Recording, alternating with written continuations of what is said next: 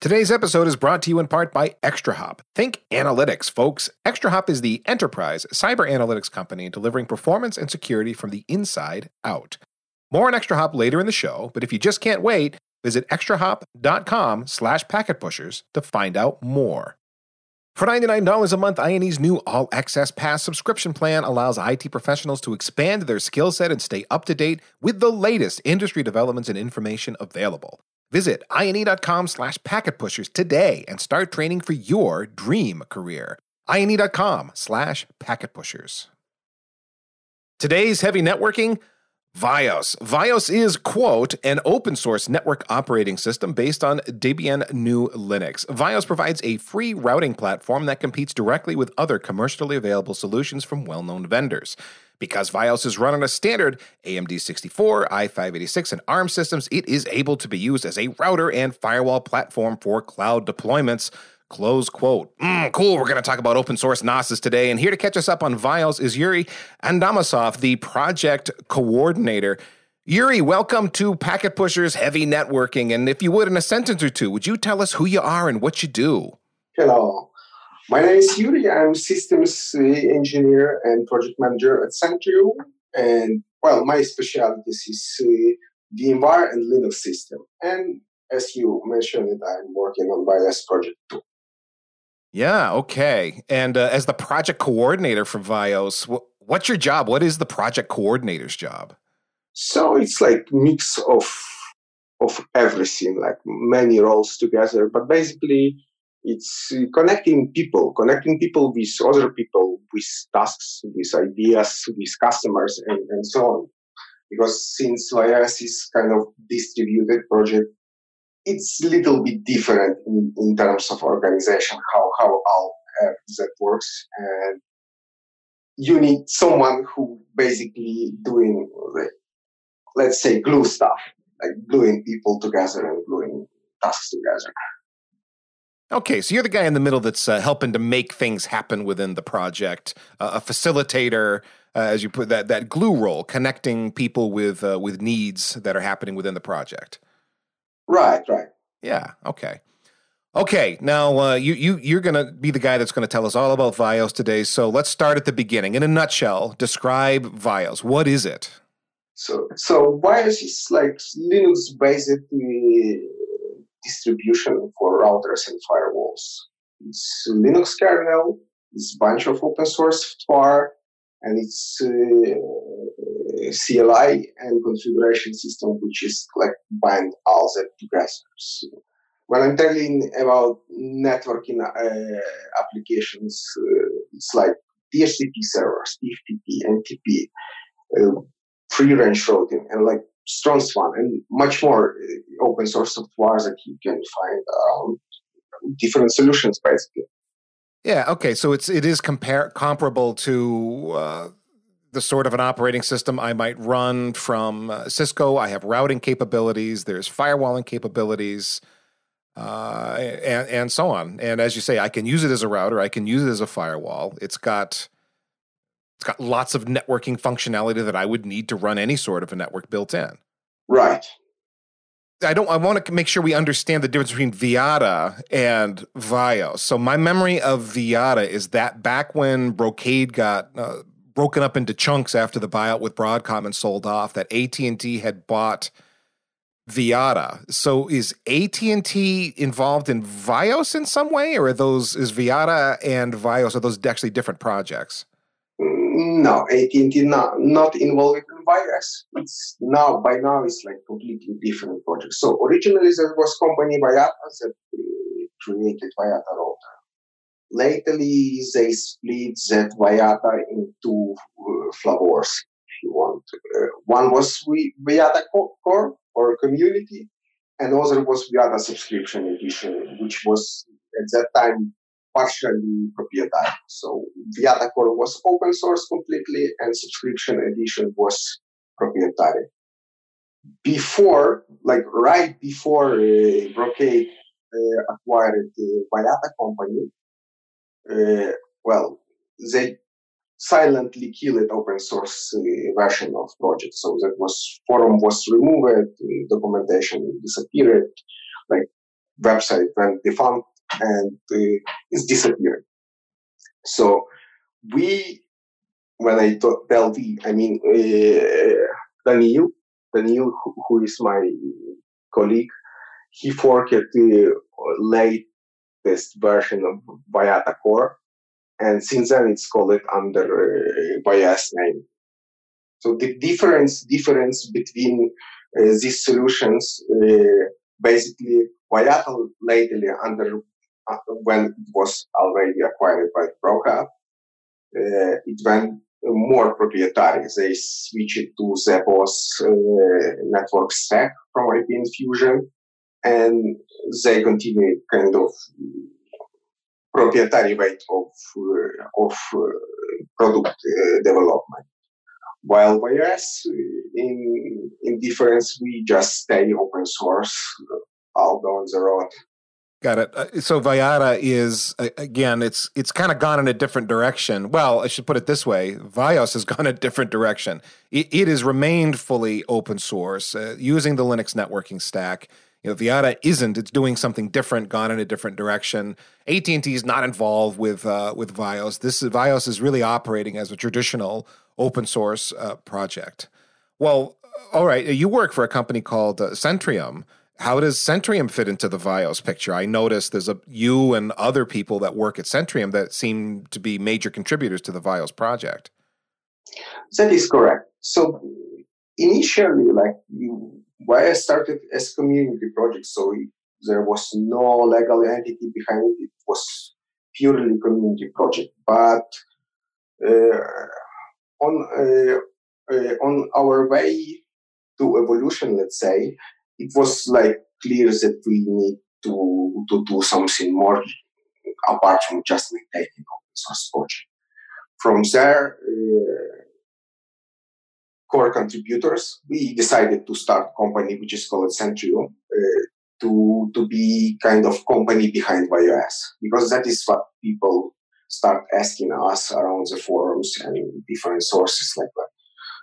Well, who provides support? What is the company behind it? How we can use it? So it was natural for us to do something like that. Well, and since we're not purely focused on VyOS, we're also doing all kinds of consulting integration services and often using VyOS there. So it's no-brainer for us. Yeah, so you guys had a use case for it and just decided to jump in and support it and make it do what you needed is what I'm hearing, yeah? Correct. Yeah. It's basically someone should do that. And well, since no one took that responsibility, we took it. Yeah, I get it. It makes sense. Of course, that's a two-edged sword because now you own it in a way. I mean, I know it's open source. There's a lot of people that can help, but yeah, now you've got this responsibility you've taken on for the community, which is a noble thing. Yeah, it's it's just beginning because finally we plan to launch what is called the VyOS Foundation, so more companies can be involved. So it's not purely Centrium property or whatever, yet another vendor. We just want to go a little bit further, Well, let's talk about VyOS itself. Let's get into the nuts and bolts for the network engineers that want to understand this thing. What are the main VyOS features? I was reading through documentation. It looks like there's routing, firewall, NAT, VPN, QoS. Hit the highlights for us of the things that are major features I can use in VyOS. Well, it's like any other router and everything what you can expect from it.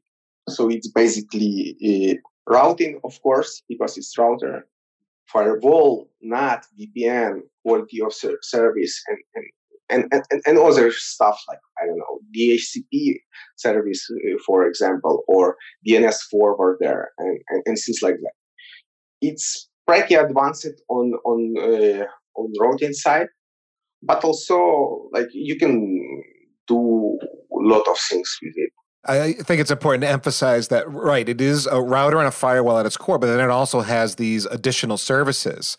So for one, VPN termination points. So I can terminate VPN tunnels on there, IPsec, OpenVPN. L2TP, WireGuard are all supported IPsec, or all supported VPN protocols that I can use there. And then other services you mentioned, VyOS can be a TFTP, NTP server for me. It could be a DHCP server. It could be a proxy server. There's a lot of functionality baked into this code. Right. Well, let's dig into the routing stuff. Just get into the real core layer 3 stuff. What routing protocol support is there? And when you describe that, tell me, are the routing daemons that are there unique code, or are they borrowed from other open source projects? So initially, VyOS in version 1.1 said yes, we use it Quagga. But in 1.2 version, which is like released a few months ago, we switched it to free range routing, which is basically a fork of Quagga, which is actively developed by a bunch of serious guys, like from Cumulus Linux, from other big companies, from Orange, and so on. So we basically using now free range routing for our routing protocol stack. And yeah, that gives you a lot. We have actually talked to some of the free range routing guys on Packet Pushers before. It's been a while, but we caught up with Don Sharp a while ago, one of the developers that, as far as I know, is still at Cumulus. And yeah, so that gives us, I'm looking at our list here, BGP, OSPF, OSPF v3, RIP, and RIP-NG. And I know Don was even talking that it's not super hard to add other protocols to FRR. He was even playing around with EIGRP, since EIGRP has got an open source, or an open standard that's out there that you could implement it if you wanted to. I don't know if he actually did, but he was talking about it. Yeah, it's in ongoing work. I see like there is more protocols basically in free range routing. We are currently exposed in CLI only some of them, and other is planned for future, like ISIS, for example. And well, but free range routing have much more support. It's like pretty powerful, and we just starting using it, so we have a lot of things to do there too. Oh, that's actually important to highlight. So what I'm getting in the VyOS implementation of FRR isn't everything that FRR might have. It's what you guys have exposed in the CLI. So BGP, OSPF, RIP, and and again, maybe something else later like ISIS. Correct. Got it. Okay. Let's say I'm a company. I'm interested in working with some open source components in my networking stack because of whatever my reasons are. Would I look at VyOS as a serious OS that's designed for production environments, or is VyOS more of like, it's fun for home stuff and fiddling around in a lab? Well, it's no strict border between these two. Like, it really depends what you want to do. For example, I myself using it at home as my home gateway, but then people using it like for all kind of stuff now. When routing software is so powerful and like not that expensive, people start looking at it. So from what we have now, it's like we can find pretty big players, for example, Spotify or Shopify using VyOS for their needs. And around customers, you can find anything like universities, museums, research facilities, banks, small ESPs, managed service providers, and so on. So it's like, it's production. It's for production too, let's say. It's good enough. Got it. It is good enough for production environments. It is appropriate for production systems. And you described a whole bunch of different kinds of companies that are using it across the range, including big iron. You said internet service providers and cloud operators, but also universities and banks and et cetera. And then, of course, I can use it in the lab as well if I want to. So I get what you're saying. It fits in anywhere that I want it to. Right. It's pretty versatile. Like, it really depends what you need, and you can just try to see if it works for you. And if it works, you continue it. If not, well, you're looking for other solution for your needs. Sure. Okay. Now, if I do want to run VyOS in my lab environment, like say GNS3 or EVE-NG or something like that, is that supported? Yes, people running it, like not myself, but I know that there was a bunch of questions on forums as well, so it works there. No, it's Linux, so I mean, to me, it's like it should just run in really any hypervisor that I could fire up a Linux on. Is that fair to say? Exactly. You just can use like the type 2 hypervisor or run it on ESXi, VyOSXi, or KVM, like whatever you have in your hands, like what is more common for you. So keeping the theme of lab stuff here, Yuri, I was digging through VyOS documentation. I spotted this network emulator feature. And for labbing, that sounded pretty cool. Can you talk about that network emulator feature? Yeah, it's basically quality of service discipline that is, instead of making things better, just make it worse. So you can add their latency, for example, or packet loss, or packet rewarding, and so on, like to emulate the one link. It's pretty useful for labs, of course, but also if you want to, for example, to test behavior of your application with spec networking, for example. So you can add a bunch of that conditions and see how your application handles that situation. That's really useful, actually, and on a couple of levels. One, just as you were describing, how do applications behave in the presence of a bad network? That's pretty cool. But then also, I'm actually, as we're recording this, in the middle of building out a QoS course. I put out a survey, and one of the comments I got back from people who responded to my survey is, how can I even tell that my QoS policy is working? Multiple people asked me that. And so it sounds like some lab work would be in order for those folks to prove that out. And on a VyOS platform, you've got a network emulator that could maybe help with that. So that's pretty interesting. So use cases here, use cases for VyOS. We described some of the kinds of companies that are using it, but what are they using it for in the real world? So just go from examples from my experience. We basically run basic completely on VyOS. That was virtualized on VMware. This was in several data centers. We have several feeds, and it's working great. I mean, like it's not huge or biggest VoIP operator, but it wasn't small actually. So we switch it from hardware router when it start chunking, and it served pretty well for years.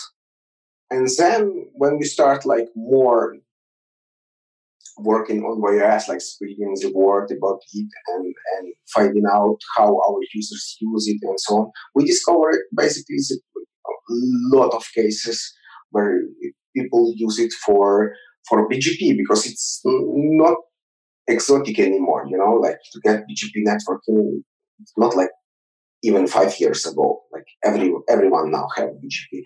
And it's pretty useful because in classic solutions, you have like the small or home office basic solutions, and then you just need to jump to some expensive box. And many people just don't really do it. So they use VyOS, either virtualized or install it on bare metal.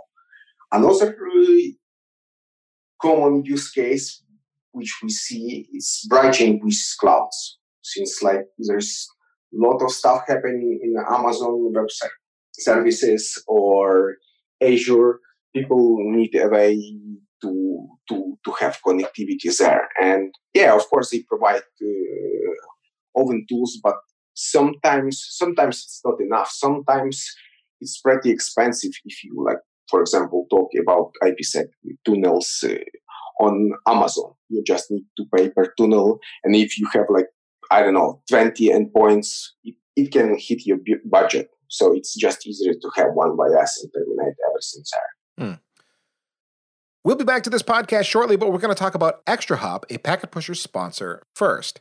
Your job probably includes managing applications, network infrastructure, and so on. But how do you do that when you can't even see everything those apps are running on? When half the network the app is running across isn't even yours? Add to that SDN changing things in automated ways that maybe feel out of your control? Or devs and other business units firing up their own cloud instances and then expecting you to support it even though you've got zero instrumentation. These scenarios are some of the ways that ExtraHop can help. ExtraHop is a leader in network analytics, and they help you consolidate tools into their analytics platform and make sense of application performance running over infrastructure that's sprawled beyond your data center and across the internet and then into the cloud. ExtraHop offers complete visibility and leverages machine learning to help you make sense of the mountain of metadata about your network, and in the end, you can make informed decisions about your IT stack and do it quickly. If you go to extrahop.com/packetpushers, you can find out more about the ExtraHop performance platform. Once more, that is extrahop.com/packetpushers. And now, back to the show. The cost of VyOS is interesting. We're going to talk about that a little bit later on because I want to get into the licensing models for that. Because yes, it's open source, but the story is a little more complicated. But let's leave that for the moment, as I want to talk about getting VyOS up and running and configured. So when I run VyOS, am I committing like the whole device to it? Because it sounds like a Linux distro, or can I run it more like a daemon would run? No. It's complete distro, and as such, you need to install it either to hardware or to virtual machine. So it will behave like a normal operating system, right? So I'm taking a server, and I'm going to be running VyOS on this thing. In other words, this VyOS is going to take over the whole box. That's what I'm going to do with it. It would be the big idea. I'm going to really commit a whole server to act as a network forwarding device. It's not something that just kind of runs in the background and I have this big server that's doing all this other stuff. This device, whatever I load it on, is going to run VyOS. It's going to be a router or a firewall for me. Is that the right way to think about it? Yeah. Okay. Correct. If you're looking like for some high level of performance and want to do 10 gigs or whatever, you will do it on bare metal. And then if you have like little bit lower needs, you can run it in virtual machine, like on a hypervisor of your choice. Basically, it can be KVM or VMware SXI or Xen, like whatever you prefer, Yeah, I got it. So the right way to think about it is if I need the big performance, I'm going to buy a server, some kind of hardware, and let VyOS have the whole box. But I could, if I don't have a high throughput requirement, throw it on a VM, on a hypervisor that's shared with other boxes and do the normal sorts of plumbing that I would with any sort of VNF. That would be a fair application. So I have a server that's got it's like probably 4 or 5 years old. It's got a Xeon processor. It's got 32 gigs of RAM. It's got 4 1 gig NICs. Is there I should be able to just throw VyOS on there if I wanted to, bare metal? There's nothing like exotic hardware requirements that VyOS needs? Not really. Well, it really depends on hardware because it's using some fancy hardware rate or whatever, probably can, in some cases, can see them. But normally, yeah, you just go install it on hard drive and you're ready to go. Okay. So we mentioned running on x86 boxes, popular hypervisors it's going to run on. You listed off those. What about cloud? Could I run it up is there like an AMI image like for Amazon, that kind of thing? Yeah, at this point, we already have official images on Amazon Web Services, on Azure, and we're working to introduce Google Cloud and Oracle pretty soon. And yeah, we're going to support more clouds down the road. Basically, since that cloud backed by common hypervisors, so it's not that hard. So most of clouds that you will see now, it will be supported, I think, by end of the year. And then what about a white box switch? Something with some kind of a Broadcom chipset, let's say. Is there an option to run VyOS there?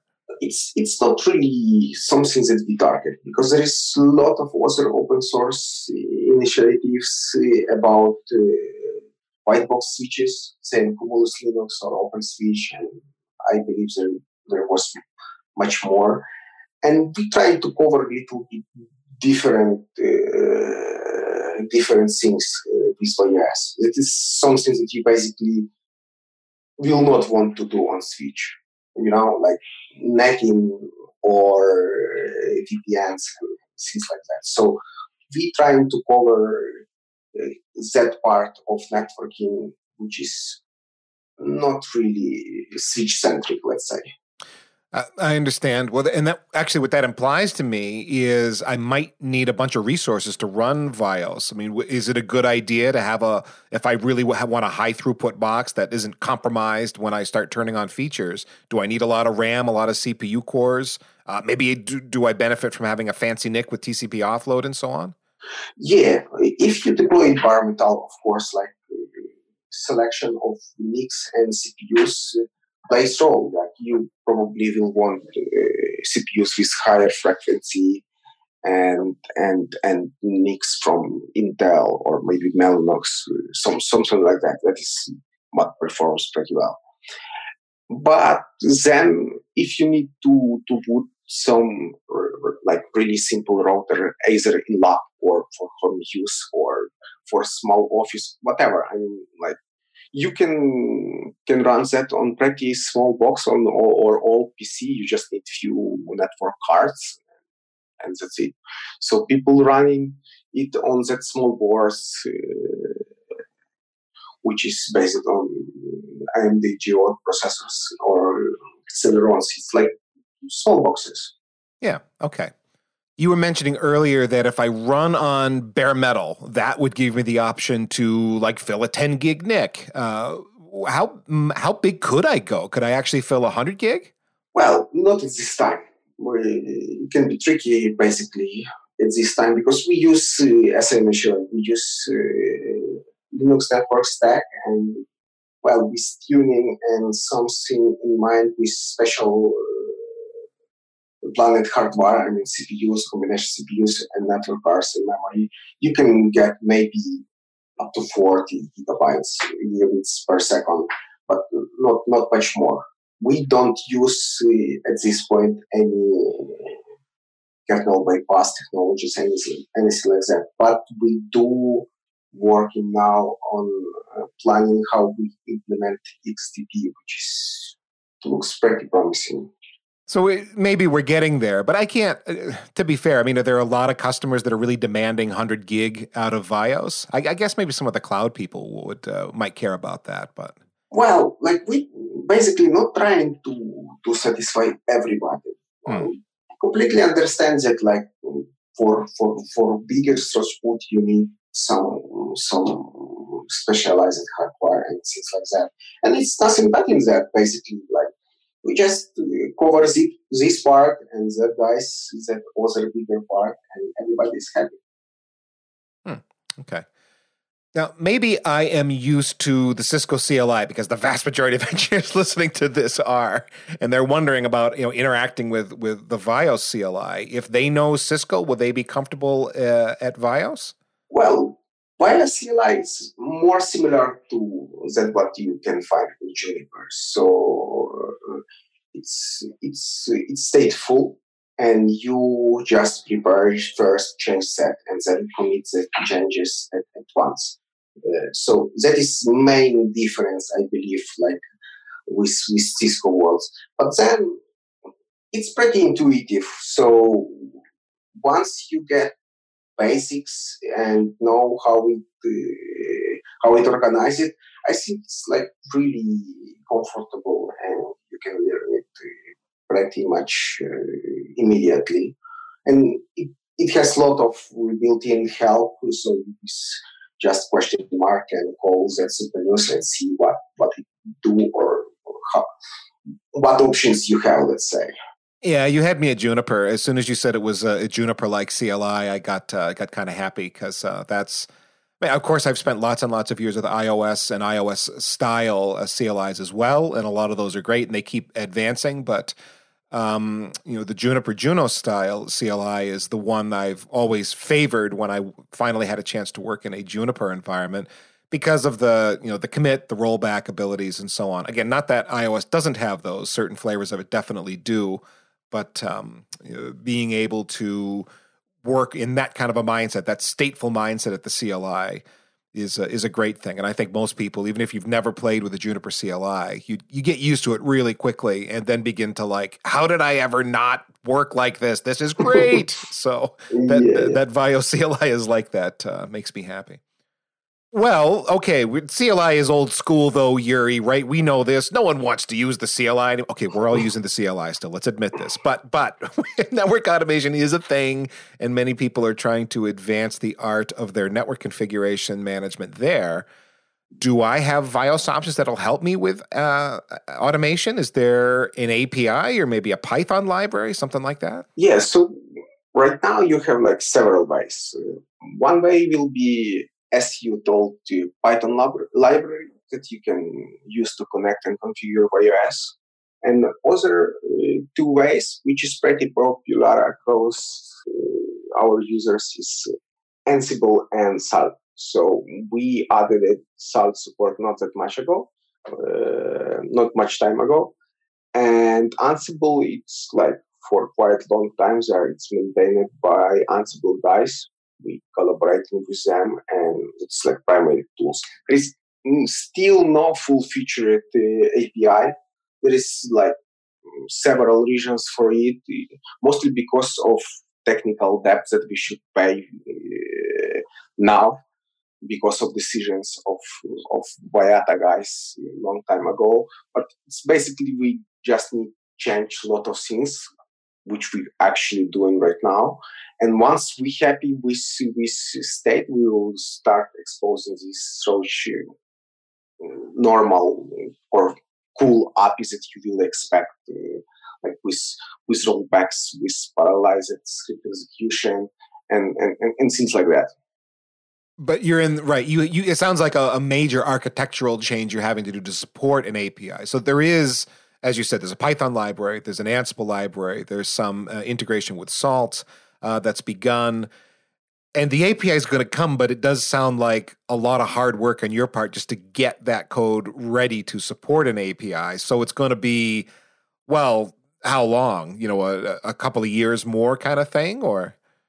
It's more like up to 1 year. I mean, like we when people installing the router or trying to use some features, they expect certain level of stability, and we just don't want to include really rough stuff yet. So we're trying to make it usable and somewhat tested already, so people can start using it and see how it goes. So it takes time. I mean, like if you want to do that good, you just need to spend time on that. That makes sense, and that's fair. And I think most people that would use the product would appreciate not being exposed to overly rough stuff. So that's appreciated. Let's say I've been listening to this podcast and I'm very interested in VyOS. How do I get a hold of it? And I raise this question because it's like, well, wouldn't you just go to the site, Google it, and download it or something? But it's actually a little more complicated than that, because you, as VyOS, recently changed the distribution model. There's a rolling release. There's a long-term support release. Can you explain the model and why the VyOS community needed to go in this direction? Yes, of course. So it's pretty similar to how Red Hat distributes their software. There is our rolling release. It's somewhat equivalent to Fedora, like latest patches, latest features, latest everything, but no long-term support and no guarantees, right? It's freely accessible. You can go download it, use it, test, and well, it's in most cases it just works as you will expect. But since it's rolling, obviously we can break things sometimes. Sometimes it's not built. Sometimes something missing. So it's like development branch. Right. And again, that rolling release, I actually looked at that because, as you said, it's right out there. You release those fairly often, those builds. There's a steady cadence of rolling releases that come out. So if something did break, there's probably going to be a new release fairly shortly that maybe fixes that or whatever. But the big idea there, no guarantees and so on, but you can get at it with no problem. Exactly. it's built daily, so you can if you found some problem, you probably write on our development portal or in Slack channel. Someone looks in that and it's fixed, and in next release it's already there. Mm-hmm. Sometimes it takes longer. It mostly depends on type of issue. So if the rolling release scares me, I do have a long-term support option. Tell us about that. So long-term support option is more conservative way to do software. So we not put in all features, all new features or all new stuff into LTS, but instead we just check bug fixes, and sometimes features that can be of interest of users or requested frequently. And one of most important things that we offer SLA package support for customers who need that. Because in many cases, before we introduced support, it was like that people just cannot use it if there is no one behind to reply questions or address problems if they hit them. So besides that, we build and distribute LTS release in several flavors. So that comes in form of ISO. Then we have OVA, which is basically virtual appliance for VMware. We do RAW images for KVM bucket hypervisors like Proxmox and Nutanix and so on. And we also do RAW images for OpenStack. That one comes with Cloud Init pre-configured. It's pretty handy to have that deployed in private clouds. And apart from that, we currently working to introduce images specific to hardware. So we're working currently on images for Supermicro, for Dell EMC servers, and we have few devices to support from EdgeCore networks. This sponsored break in our conversation is courtesy of INE.com, experts at making you an expert. INE is proud to announce the release of a new monthly all-access pass subscription plan that provides users with unlimited access to their entire content library of over 14,000 training videos. This subscription plan is designed with the individual subscriber in mind. It's the same great content INE is known for, with payment options tailored to your needs. The All Access Pass allows IT professionals to continue expanding their skill set and stay up to date with the latest industry developments and information available. For $99 a month, users can take advantage of a wide variety of tools and services devised and curated by top experts in the field. INE is committed to the personal success of every user, from engineers looking to advance their careers to corporate teams aiming to strengthen projects with the best technology there is. The All Access Pass opens the door to hundreds of courses and thousands of videos covering an extensive range of topics including networking, DevOps, security, development, data science, and general IT. All Access Pass subscribers can utilize unlimited streaming of over 14,000 training videos, free online classes, monthly webinars, an advanced progress tracking tool, and comprehensive workbooks. Users can learn more about the best technology being used today from those who know it best. INE's experts share their experiences and knowledge working with Cisco, AWS, CompTIA, Google, Java, and other top technologies. Subscribers can choose between a flexible monthly payment plan of $99 a month or secure their training for a whole year for $999. That's 2 months of access for free. Users on either plan can cancel at any time with no extra fee. INE can guide you in any direction you choose. It's never been easier to take that first step. Visit INE.com/packetpushers. One more time, that is INE.com/packetpushers. And now back to the show. And the big deal here with these long-term support images and everything that's available, if I want to get a hold of that, I've got a couple of options. I can build it from source, and anybody can do that. I can download the source code, compile it from my environment, and off I go if I'm willing to do that. Or I need to be some kind of a commercial supporter of the project or an active contributor to the project. So some people are looking at them, that doesn't sound like open source to me, but the distinction here is we're talking about the long-term support image. specifically that's got this requirement for support or deep involvement in the project.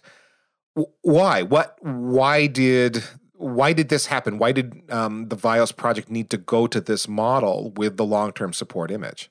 Well, for several reasons. To bring more attention, to open VyOS to wider user base, because as I told you, okay, many companies can just go install it and use it, and they happy and to assume that risks that they have. But then other companies just don't ready to do that. They need support. To mention, to cover that difference, like open source or not open source, we offer LTS release binary builds made by Centrium, which is basically paid. But as you told, you can build it from source anytime, and it will be pretty similar to what we do, just without our support, if we can tell in that way. So it's still open source. Why we change it to that kind of rolling and LTS releases from previously fixed model release? It's because when people come to contribute, adding new features or fixing bugs, they would like to see that pretty much as soon as possible. And with fixed releases, it can take from several months to year to appear. And obviously, it's not helps with contributors because people expect a little bit faster that to happen. So on the other hand, like service providers or enterprise users, they prefer stability over like new features or some kind of obscure bugs that they never seen. So like it's two different camps. And obviously in fixed model, we cannot cover that. So we decided to split that. So if you know what you do and you are happy with that, and you can patch things and you can like have that changes committed to project pretty fast. That comes to network engineers that like working with VyOS and so on. And if you enterprise user and prefer stability and just want to install and forget it, that way you probably will opt in for LTS release. And most important thing maybe to mention, you already told that, but just to repass. Contributors, those who participate with us with development testing, like in documentation, like there's so many ways to participate. They have access to the LTS images at no cost. So if actually clarify that. If I am a contributor, that doesn't necessarily mean I have to be a developer contributing code or fixes. I could have access to the LTS release as a contributor doing lots of different things. So talk me through that again, how I could contribute. So, well, we not require coding, but it's welcome. If you can or want to write something, you can submit patches, we will review it and merge as soon as it's on a certain level of quality. But then we understand that not everybody developers, and there's a lot of things which can be done in this way. For example, documentation. It's like, since it's pretty complex software, there's a lot of things there, not already covered, but lot of something could be outdated, something not covered like good enough. That is what people can do apart from coding. Or I don't know. For example, you can write some short manual how to connect, I don't know, VyOS to Amazon or to Azure or things like that. I mean, we're not really strict on contribution definitions. It just be involved, make the VyOS right. world better, right? Everything from documentation to how-tos, tutorials, blog post kinds of things that improve the community, help people to use VyOS easier, all of that qualifies as contributions. And so if you're keen to have the long-term support release, it's not like you got to sit there and start staring at code and patching things or fixing things or adding new features to be considered a contributor. There's just very practical ways that you can be a contributor and have access to LTS with no no cost to you, if you will. Exactly. So it's about involvement, and everything is count. Like if you helping people on forums to solve their problems, it's also contribution, just as good as any other. So I will just call everybody to join and see themselves. Well, I got a couple of closing questions for you, Yuri. One is this: what are some capabilities of VyOS that most people don't know about? One of that not often used is, for example, configuration, versioning, and archiving. So it's basically each commit of changes that you do is stored and it can be viewed, compared to previous changes. You can look what was changed, like several commits before and things like that. So it's pretty usable and handy once you know how to use it. Another feature I find quite useful is that you can set a command almost of any configuration node inside the VyOS script. So later, if you export or look in complete config, you can see that comments, and it can be really handy in complex configurations. Very cool. And then another thing I noticed digging through VyOS documentation and the different websites and stuff, there is apparently a certification program coming. Can you tell me about that cert program? Yeah, that is also appeared from demand. We just noticed that there is people starting looking for engineers which is have practical knowledge with VyOS. And from there, for us, was like kind of obvious that we need to cover that too, because it's important. So we initially plan to launch network engineer certification, which is VyOS network engineer, which is focused heavily on advanced networking, on routing protocols, or on dynamic routing, on that kind of stuff. And a bit later, we plan to introduce second track, which is more focused on security. Here we're talking about firewall, VPNs, and things like that, more complex tasks with zone-based firewall and so on. So it will be 2 tracks, and this will be in form of hands-on environment where you just connect and you need to configure everything according to requirements of exam. Now that sounds like a fun exam right there.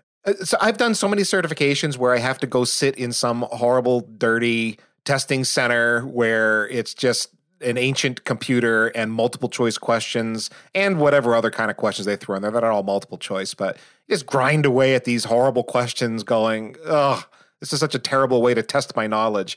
If I can connect into a lab and be asked a bunch of configuration tasks that I need to do to show I know how to do this or I don't, one way or the other, that sounds like a way more interesting test. It'll still be very hard, very difficult test depending on how detailed you get, but that I'd way rather prep for a test like that than yet another miserable multiple choice trivia exam sort of a question or sort of exam. That just sounds awful compared to what you're describing. So bravo. I hope that works, that you can actually do that effectively and test people in that way.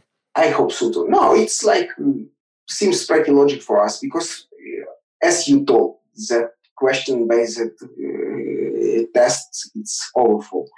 And then when it comes to practical knowledge, well, you or know that stuff or you don't know it. And it's like, with tests, you maybe can guess it somehow if you're lucky enough. But on practice, no, it not works like that. Right. We were talking earlier, Yuri, about kind of the API feature being sort of a roadmap thing. It's something you're working on, maybe a year, maybe more to bring that to life. Are there any other roadmap features that you want to talk about? Yes, like right now, once we launched 1.2, it was like huge release for us. We now focus it to expand hardware support because it's really frequently asked question from people like, oh, which hardware I should use. So what we want to do basically add a set of servers and smaller devices that can be used, like give people that way, like just like you don't need to go figure out it yourself. It's like listed and you can just buy it and use it either from Dell or Micro or AG Core or some other vendors. Then of interesting, we start working on MPLS support. This, of course, also will take bunch of time to have that working, but its work is started. And most interesting for us currently, it's at the XDP support, which is now in Linux kernel, and we plan to get benefits from it. For those who don't know what is XDP, is Express Data Pass, which is great technology. Take a look on Google. It's pretty promising and it's cool. It's exciting to hear that there is a roadmap with a lot of things going on. And what's weird about this conversation to me, Yuri, is I don't know why VyOS was not on my radar. I'm talking to different people and different companies and different projects all the time, and I'm glad that VyOS popped up to have this conversation because it sounds like a really valuable resource, actively supported project, and for whatever reason, it wasn't on my radar, but it is now. So thanks for taking the time to chat with Packet Pushers today. For people that want to know more, or maybe they want to follow you, are there any Twitter handles, resources, anything you want to share and tell people how to find out more or follow you? You can follow us either on Twitter or just go to blog.vyos.io and subscribe there, and we publish project progress there. We also announce the typical social media, so you just search for VyOS and it should pop up, either LinkedIn or Facebook or Twitter as well, as I mentioned.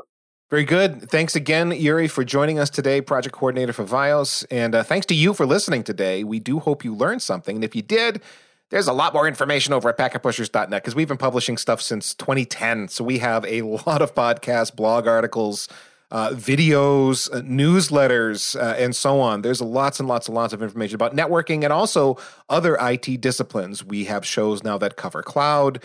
We have shows that will cover security, or we'll talk about wireless, or you get the idea. Lots and lots to help you as a professional in IT keep up with the latest and learn new things. Professional career development, that is the big idea. And you can find all we have to offer on our subscribe page, packetpushers.net/subscribe. And last but not least, remember that too much networking would never be enough.